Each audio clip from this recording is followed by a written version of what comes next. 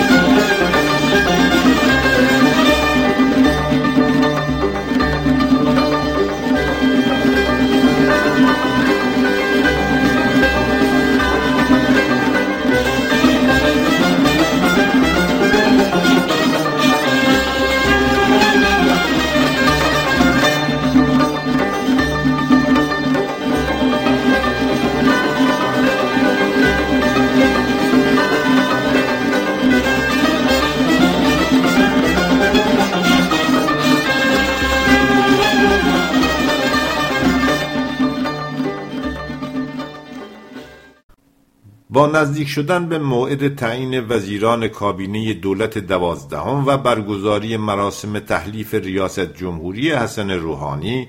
در روز 14 مردادماه 96 بار دیگر صحنه سیاسی کشور شاهد بالا گرفتن کنش‌ها و نزاع‌های بین جناحی است. در این جنگ قدرت موضوع فسادهای اقتصادی و افشاگری‌ها درباره فساد به مضمون اصلی تبدیل شدند. با رسانه‌ای شدن و بالا گرفتن جریان محاکمه متهمان ردیف دوم و سوم و همدستان متهم ردیف اول فساد نفتی کشور، بدهی‌های میلیارد دلاری بابک زنجانی به شرکت نفت و اعلام رابطه داشتن فسادهای این متهمان با قرارگاه خاتم النبیین سپاه و شهرداری تهران، غلام حسین محسنی اژه‌ای سخنگوی قوه قضاییه از زندانی شدن حسین فریدون برادر و نزدیکترین دستیار حسن روحانی به جرم فساد مالی در ارتباط با حقوق‌های نجومی در شنبه شب به دلیل ناتوانی در تأمین قرار وثیقه خبر داد. حسین فریدون یک روز پس از زندانی شدن با سپردن وثیقه 50 میلیارد تومانی به دستگاه قضایی دوشنبه 26 تیر ماه با آمبولانس از دادسرا به بیمارستان منتقل و سرانجام آزاد شد. پیش از او حمید بقایی معاون احمدی نژاد روز 18 تیر ماه روانه زندان شده بود. توجه برانگیز آنکه همراه با انتشار خبرهای جنجالی در مورد فسادهای مالی جناح‌های حکومتی، ماها پس از سپری شدن بحث و جدل‌هایی که به پروژه هاشمی زدایی در دانشگاه آزاد معروف شده بود، سرانجام روز 25 تیر ماه فرهاد رهبر، یکی از اعضای ستاد انتخاباتی ابراهیم رئیسی با حکم اکبر ولایتی، مشاور ارشد علی خامنه‌ای و رئیس هیئت مؤسس و عضو هیئت امنای دانشگاه آزاد اسلامی به مقام سرپرست این دانشگاه منصوب شد. حکم این انتصاب را باید حکم ولایی دانست، زیرا گردانندگان بیت رهبری در عملی شدن این انتصاب دست داشتند. روزنامه‌های طرفدار رفسنجانی این جایگزینی را با تلخی و بدین صورت گزارش دادند: میراث هاشمی به فرهاد رهبر مشاور رئیسی واگذار شد. بازگشت مدیر پادگانی به دانشگاه. در این کنش‌ها و واکنش‌های جناحی موضوع مهم این است که در عمق فرایند اوجگیری تقابل‌هایشان از سوی جناح نوپای اعتدالگرایان به منظور گسترش جایگاه سیاسیشان و برآورده کردن هدفهای راهبردی سرمایه‌داری مدرن نولیبرال مبارزه‌ای پیگیر در جریان بوده و هست. این تقابل‌های جناحی بین طرفین با اینکه سوژه‌های خبری داغ و تاخت و تازهای پردامنه رسانه‌ای را موجب شده‌اند، با این همه نتوانسته و نمیتواند دورنمایی از زایش نیرویی حتی بالقوه در مسیر تغییرهای سیاسی اقتصادی به نفع طبقه‌ها و لایه‌های مرتبط با کار و زحمت در افق زندگی اجتماعی بنمایاند، زیرا منافع اقتصادی-سیاسی این جناح‌ها به شکل‌های گوناگون به ویژه با فصل مشترکشان یعنی حفظ نظام به یکدیگر گره خورده است. در این رابطه کنش‌های درونی رژیم ولایت فقیه را از دو منظر که به لحاظ منافع طبقاتی به هم پیوستند میتوان بررسی کرد. یک، تعرض به هیئت اقتصادی بیت رهبری و گردانندگانش، فرمانده‌های ارشد سپاه پاسداران و بخش‌های سنتی سرمایه‌داری تجاری از سوی سرمایه‌داری نولیبرال مدرن به رهبری حسن روحانی و ائتلاف اعتدالگرایان اصلاح طلبان حکومتی برای آنها امری تحمل ناپذیر بوده و هست و این تعرض به هیئت اقتصادیشان را با خطر از دست رفتن تسلط سیاسیشان مساوی می‌دانند. از این روی حرکت‌های سیاسی دولت دوازدهم و مانورهای حسن روحانی با چاشنی شعارهای آزادیخواهی و وعده‌هایی برای گشودن فضای اجتماعی همواره و سرانجام با حکم‌های ولایی و انواع فشارها به بنبست کشانده خواهند شد. اینکه در چند ماه گذشته حسن روحانی با استفاده از فرصت داده شده به خاطر گرم شدن تنور انتخابات 96 توانست با شعارهای آزادی خواهانه ویترینی تزیین کند و برخی سخنان تا اندازه‌ای تابو شکنانه را بیان کند، فرایندی نیست که سران نظام و ولی فقیه ادامه دادن به آنها و گسترششان را تحمل کنند. از این روی که این تحلیل وجود دارد که امکان گشایش سیاسی زیر سایه حاکمیت ولایی اساساً تحقق پذیر نیست. این مانورهای آزادیخواهی حسن روحانی و اصلاح طلبان حکومتی بسیج نیروهای اجتماعی به منظور به وجود آوردن تغییرها و گذر از دیکتاتوری را در بر ندارد. جناح اعتدالگرا و اصلاح طلبان حکومتی به رهبری حسن روحانی نیز به بودن این حد و مرزها به خوبی واقفند و اصولاً اینکه این جناح بر پایه باور به مبانی حاکمیت اسلام سیاسی و در مقام نماینده‌های سیاسی بورژوازی نولیبرال مدرن اراده به وجود آوردن تغییرهای دموکراتیک و ظرفیت انجام این تغییرها را داشته باشند بسیار بعید و غیر محتمل است. دو، بورژوازی نولیبرال مدرن برای هموارتر کردن مسیر اقتصاد به سوی انباشت بسیار عظیمتر سرمایه‌های دلاری مالی تجاری در ایران به ویژه به منظور برقرار کردن پیوندهای ارگانیک و استوار با سرمایه‌های مالی جهانی مجبور از فعالیت‌های اقتصادی و به ویژه عملیات بانک‌های بزرگ ایران را به هر قیمت شده تا حد اقلی پذیرفتنی شفاف سازی کند. این شفاف سازی برای تداوم نظام و مدیریت بحران اقتصادی ضروری است، اما خود نیز برای سرمایه‌های انحصاری دولتی خصوصی که از طریق استفاده از رانت و موقعیت دیوان سالارانه مقام‌های حکومتی سودهای کلان را بدون اینکه در معرض کمترین نظارت و پاسخگویی باشند به جیب میزنند تهدیدی است جدی. فرماندهان سپاه و سرپرستهای بنیادهای زیر پوشش بیت رهبری در زمره بورژوازی بوروکراتیکی اند که منافعشان در صورت پیشروی سرمایه‌داری نولیبرال مدرن میتواند در خطر بیفتد. بورژوازی پرقدرت بوروکراتیک نظامی در هیئت و لباس سپاه و بسیج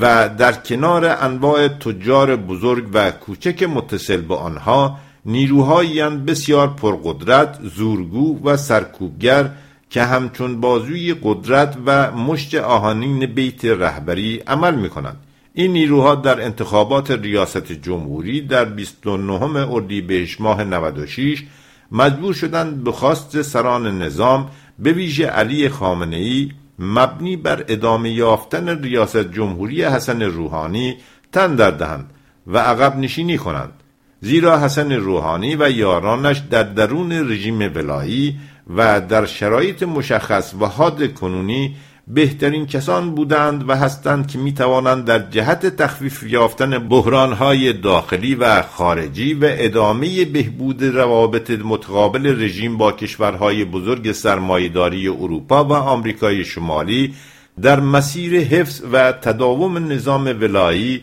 مسئولیت‌های اجرایی را عهده‌دار شوند. علی خامنه‌ای و جناح‌های قدرت در رژیم از جمله فرمانده‌های سپاه و لایه‌های گوناگون بورژوازی کلان به خوبی می‌دانند که در صورت ادامه تحریم‌ها یا بازسازی تحریم‌های بین‌المللی منافع اقتصادی-سیاسی همه آنها نیز با خطر روبرو خواهد شد. شایسته یادآوری است که بیش از 6 سال پیش شخص علی خامنه‌ای برای مدیریت خطر بحران‌های برآمده از تحریم‌های مالی خزانه‌داری آمریکا مذاکراتی مافوق محرمانه با دولت اوباما را در عمان آغاز کرد. این رهبر بود که ظهور حسن روحانی و پدید آمدن جناح اعتدال را ضروری دانست و آن را اجازه داد و با انواع نرمش‌های قهرمانانه در کنار سخنان دو پهلو و خوداگرانه امضا شدن برجام را تضمین کرد. این واقعیت نشان دهنده این نکته پر اهمیت است که سران نظام و در رأس آنان خامنه‌ای با وجود شعار پراکنی‌ها و موشک پرانی‌ها و برخی تفاوت نظرها به تخفیف یافتن بحران‌های داخلی از طریق رفع تحریم‌های مالی و بانکی به شدت محتاجند. این تحریم‌های مالی عملاً اقتصاد کشور را به گروگان گرفتند. تمامی جناح‌های درون رژیم ولایی از جمله اعتدالگرا، اصلاح طلب حکومتی و طیف‌های گوناگون اصولگرا به این واقعیت حیاتی در امر تداوم نظام واقفند که در شرایط مشخص کنونی فرایند حذف کامل یکدیگر موجودیت رژیم را با خطر روبرو خواهد کرد. بنابراین این جناح‌های قدرت با وجود تضادها و رقابت‌های شدید با یکدیگر به منظور حفظ و تداوم نظام در وحدت با همدیگر عمل کرده و عمل می‌کنند. روشن است که تسلط بر حیطه اقتصادی-سیاسی و گرفتن سهم شیر هدف اصلی کنش‌ها و برخوردهای بین جناح‌هاست. تا اونجا که به امکان چیره شدن کامل بورژوازی نولیبرال مدرن بر اقتصاد کلان و کسب جایگاه نمایندگان سیاسیشان در حرم قدرت رژیم ولایت فقیه مربوط می شود، نخست باید دانست که مدرن بودن این بورژوازی به معنای در برداشتن باری مثبت در جهت مردم و منافع ملی نیست،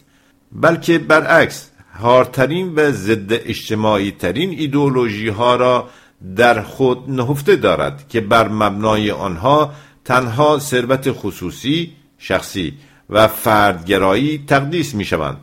علاوه بر این مدرن ترین شیوه های شدت بخشیدن به بهره کشی از نیروی انسانی و منابع طبیعی به هدف ثروت اندوزی را با حسب قوانین ناظر بر عملکرد سرمایه به کار می‌گیرد.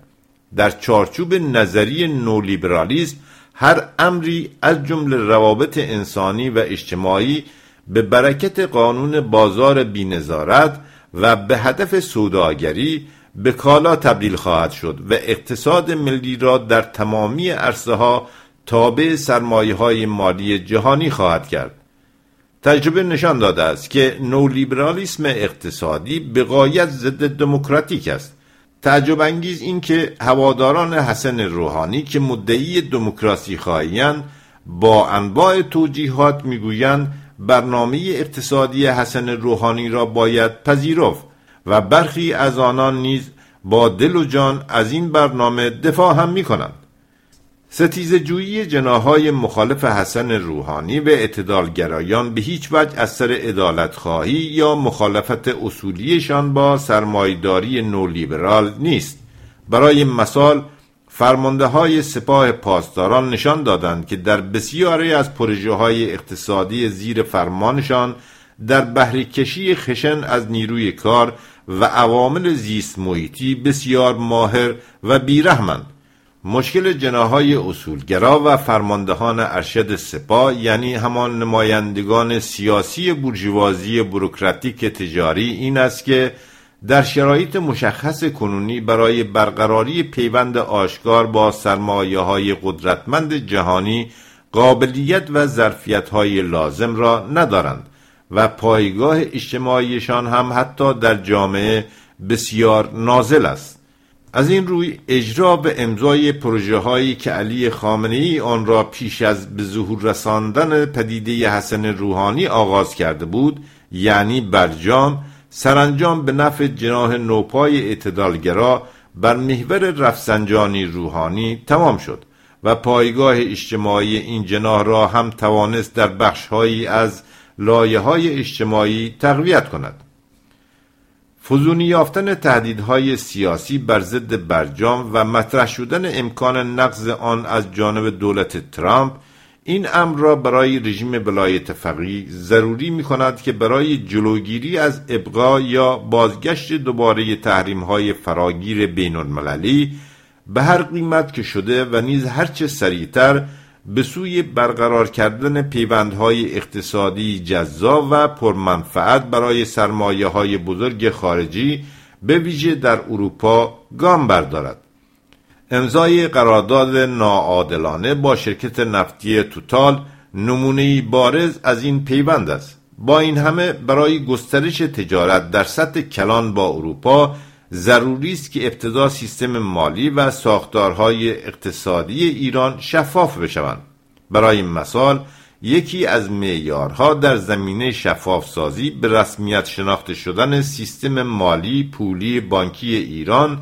از سوی گروه ویژه اقدام مالی FITF است. سرمایه‌داری نولیبرال مدرن و نمایندگان سیاسی آن، یعنی حسن روحانی و یارانش، به درستی تشخیص دادند که در میدان مقابله با جناح‌های رقیب، اصولگرایان و سپاه، ضروری بودن شفاف‌سازی ساختار بانکی به منظور تداوم نظام خود نیز اهرمی قدرتمند در دستشان برای فشار آوردن و چانه زدن در راستای کسب حمایت ضمنی خامنه‌ای و سران نظام خواهد بود. باید توجه داشت که شفاف سازی هایی که اکنون در کشور ما برای هموار شدن مسیر به سوی برپایی اقتصاد بی‌نظارت و برقراری پیوندهای استوار با سرمایه‌های مالی جهانی در جریانند، موزل وجود فسادهای اقتصادی ذاتی در اقتصاد سیاسی رژیم ولایی را حل نخواهد کرد. فسادهای مالی تنها از نوعی به نوع دیگر تغییر شکل خواهند داد و سهم شیر در آن از کنترل یک بخش از لایه‌های فوقانی بورژوازی به بخش دیگری منتقل خواهد شد. اقتصاد مغلوب سرمایه‌داری نولیبرال مدرن در کشور ما هرچه بیشتر به سوی مالی گرایی و فعالیت‌های نامولد گرایش پیدا خواهد کرد و راندخواری و فساد مالی از جنسی مدرن‌تر که از سوی اقتصاد بی‌نظارت و سرمایه‌های مالی جهانی پذیرفتنی‌اند، جانشین چپاولگری‌های کنونی خواهند شد. کنش‌ها و واکنش‌های بین جناحی و غلبه کردن یکی بر دیگری در نهایت امر نمی‌تواند در بحران اقتصادی و رکود وضعیت معیشتی طبقه‌ها و لایه‌های مرتبط با کار و تولید تغییر چندانی به وجود آورد، زیرا هیچ یک از این جناح‌ها به دلیل حفظ منافع طبقاتیشان اصولاً به کاهش نابرابری‌ها در جامعه اعتقادی ندارند. راه حل‌های نولیبرالیستی مورد نظر حسن روحانی و هوادارانش در اکثر کشورهای غربی به فقرزایی، ورشکستگی اقتصادی و گسترش چپاول و فسادهای مالی منجر شدند. سران سپاه و اصولگرایان رقیب دولت حسن روحانی در فساد اقتصادی، پنهانکاری و سرکوبگری به منظور غارت ثروت‌های ملی عمیقاً غوطه‌ورند و همانطور که در دوره احمدی نژاد نشان دادند، هرگاه که به نفعشان باشد نسخه‌های نولیبرالیستی صندوق بین‌المللی پول را نیز به اجرا خواهند گذاشت. جامعه امروز ایران به ویژه طبقه کارگر، لایه‌های مرتبط با کار و زحمت، بیکاران و نیمه بیکاران، یعنی اکثر مردم خواهان عدالت اجتماعی اند که تنها با طرد رژیم ولایت فقیه و بر سر کار آمدن دولتی مردمی و دموکراتیک امکان پذیر است. این امر مهم و حیاتی ملت‌ها هیچگاه با توهم پراکنی در مورد استحاله پذیری دیکتاتوری ولایی و انواع فلسفه بافی‌ها و توجیهات سطحی درباره لزوم مدارا کردن با دیکتاتور، انتخاب بین بد و بدتر و چشم‌پوشی از پیامدهای ضد منافع ملی و ضد مردمی برنامه‌های اقتصادی حسن روحانی و یارانش و به نفع بورژوازی نولیبرال مدرن امکان پذیر نیست. به نقل از نامه مردم شماره 1030 دوم مردادماه 1396.